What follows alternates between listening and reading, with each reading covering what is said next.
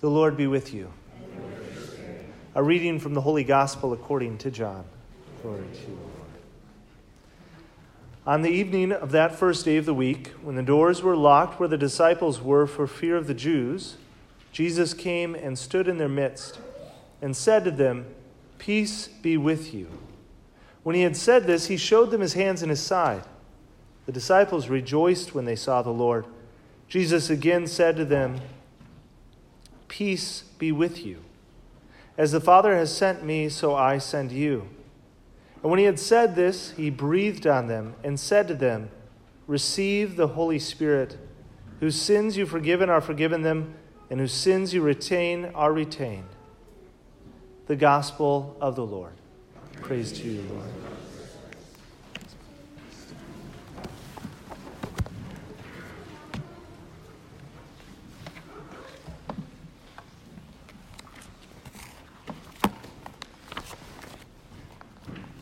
Today is Pentecost, this descent of the Holy Spirit, and we heard the story in the first reading.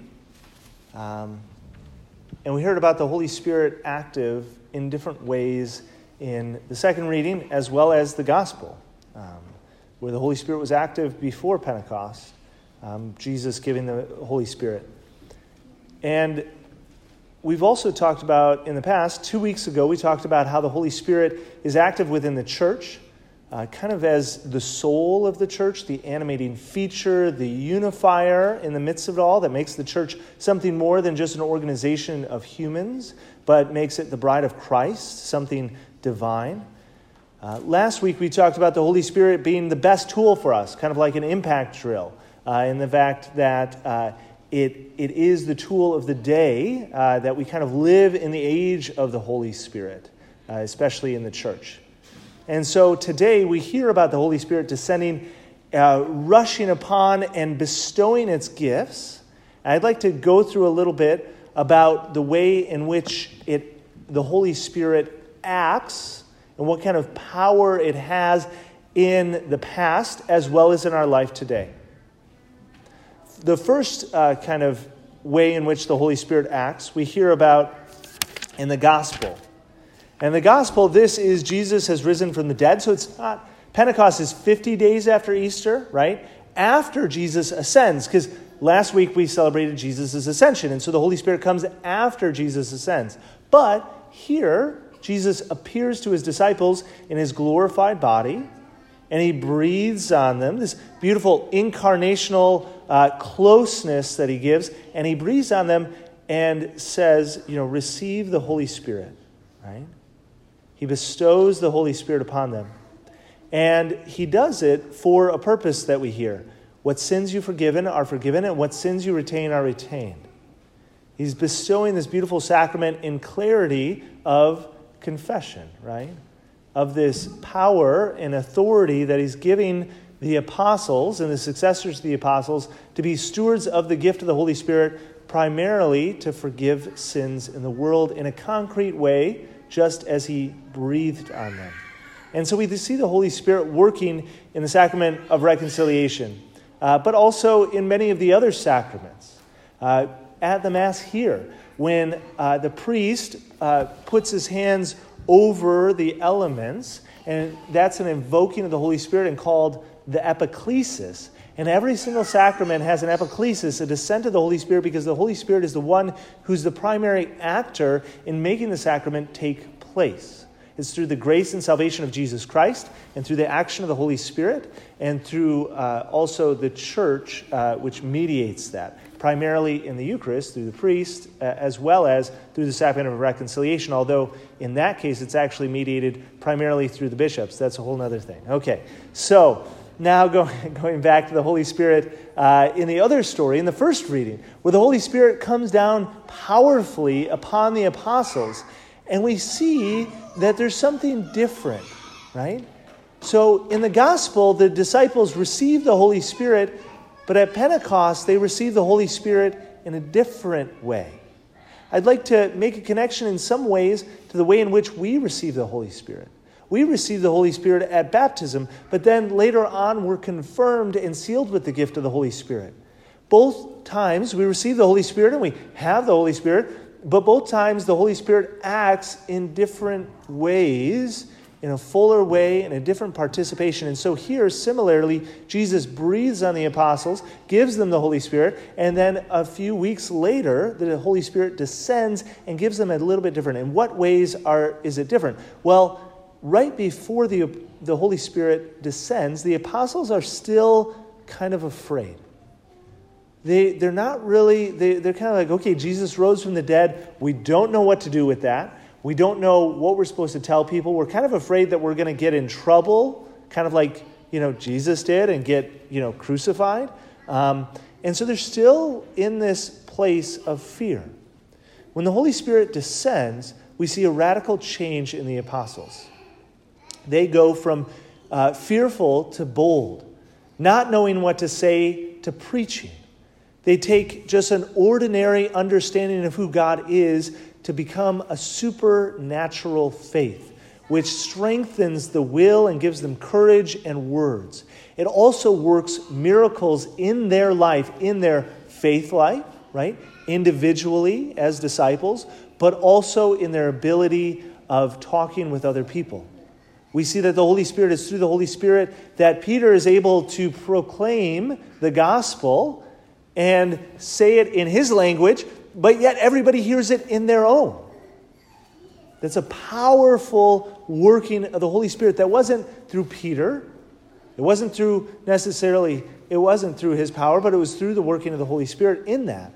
And so I think to kind of continue on of what that especially gives is I love the idea of the Holy Spirit bringing about an amazing unity in the midst of diversity. And this is one of, again, the powers of the Holy Spirit. It's one of the difficulties of the Holy Spirit as well, that it works in a diversity of ways, and so we can't always kind of put it in a box, but it works in this diversity of ways to bring about a unity in the church, within ourselves, and within the world, right? And it does the exact opposite of Babel. In Babel, humans are trying to kind of build up something, and God scatters them with different languages. With the Holy Spirit, it takes all the different languages and unites them into one, right? But a unity that's not rooted in pride, but one that's rooted in God, right? And so there's this beautiful unity that comes about within that. Now, right now, I'm preaching in English, and even though that you might have a different native tongue, you're hearing it in English. So, do I not have the Holy Spirit? Well, I don't have the Holy Spirit in the same way that it acted 2,000 years ago, but it still acts in the church today. In what way? Well, beautifully, there was a 6th century author who wrote that the church, although it doesn't always have the beauty of the speaking in tongues that takes place at Pentecost, it still speaks all the languages of the world. Why? Because throughout the world, right, we have Catholics in every place. Catholic, this word of universality, this unifier that's meant to be a universal, Catholic, unifying religion in the midst of diversity in all the different cultures and all the different languages in the world. And that the church, although right now I'm not speaking and you're not hearing in all the different languages, the church does speak in every language of the world, right? And so beautifully, even though that the Holy Spirit isn't working in that amazing, miraculous way, it still works in the ordinary ways, often in the world. The Holy Spirit also gives us a strengthening of the natural good that we have, kind of within grace. It gives us the 7 gifts of the Holy Spirit, and it also gives us the presence of God in our life. Each one of us are baptized in the name of the Father and of the Son and of the Holy Spirit. And we're made temples of the Holy Spirit. And a lot of the times we hear that and we're like, well, I don't even know what the Holy Spirit is, right? I don't even know what necessarily that means. Because again, the Holy Spirit is a little bit hard to kind of understand or grasp. But what I'd like to remind you today is that the same Spirit which descended, was breathed on the apostles, the same Holy Spirit that descended upon the apostles at Pentecost is present within you.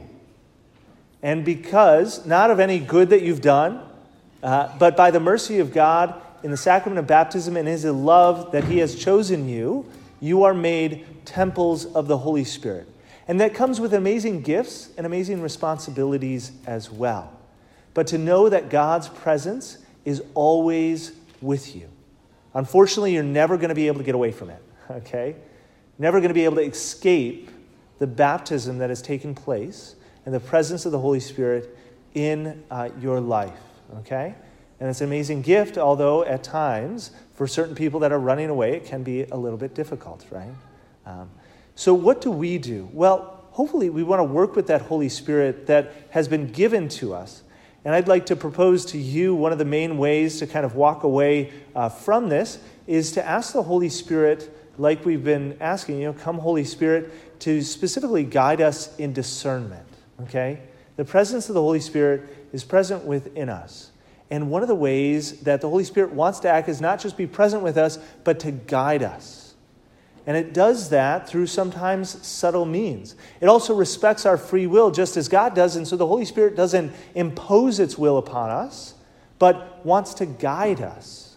But we need to make space for the Holy Spirit in discernment. Well, what is discernment? Discernment is a fancy word which basically means a prayer for the true desire of God. Okay?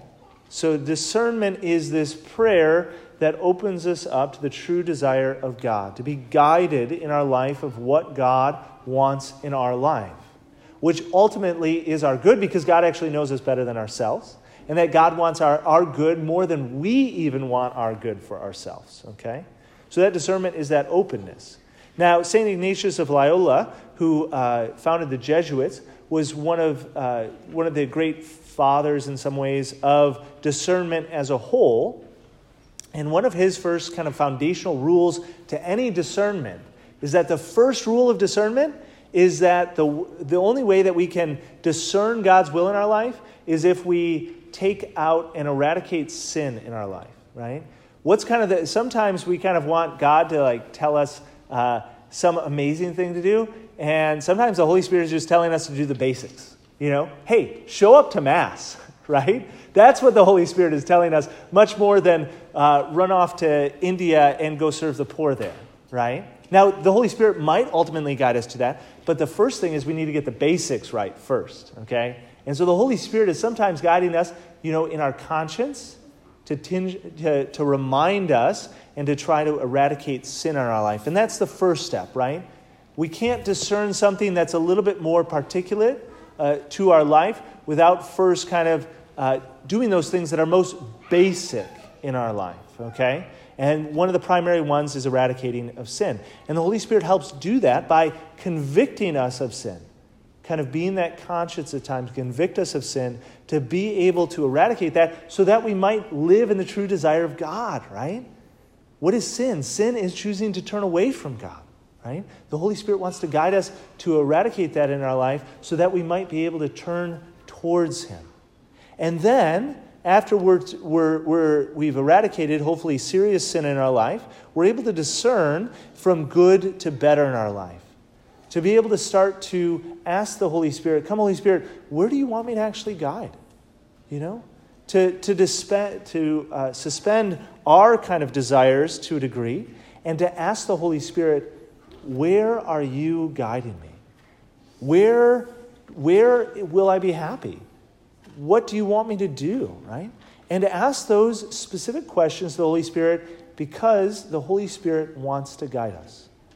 But we need to make that space by sometimes asking ourselves. And so I pray that at the very least, we invite the Holy Spirit to eradicate sin, to convict us of sin, and also to guide us on a path of holiness. Right? The Holy Spirit has been given to you as a gift. And so now, hopefully, we can use it. So we pray, come Holy Spirit, and pour out on us and guide us this day and every day of our life.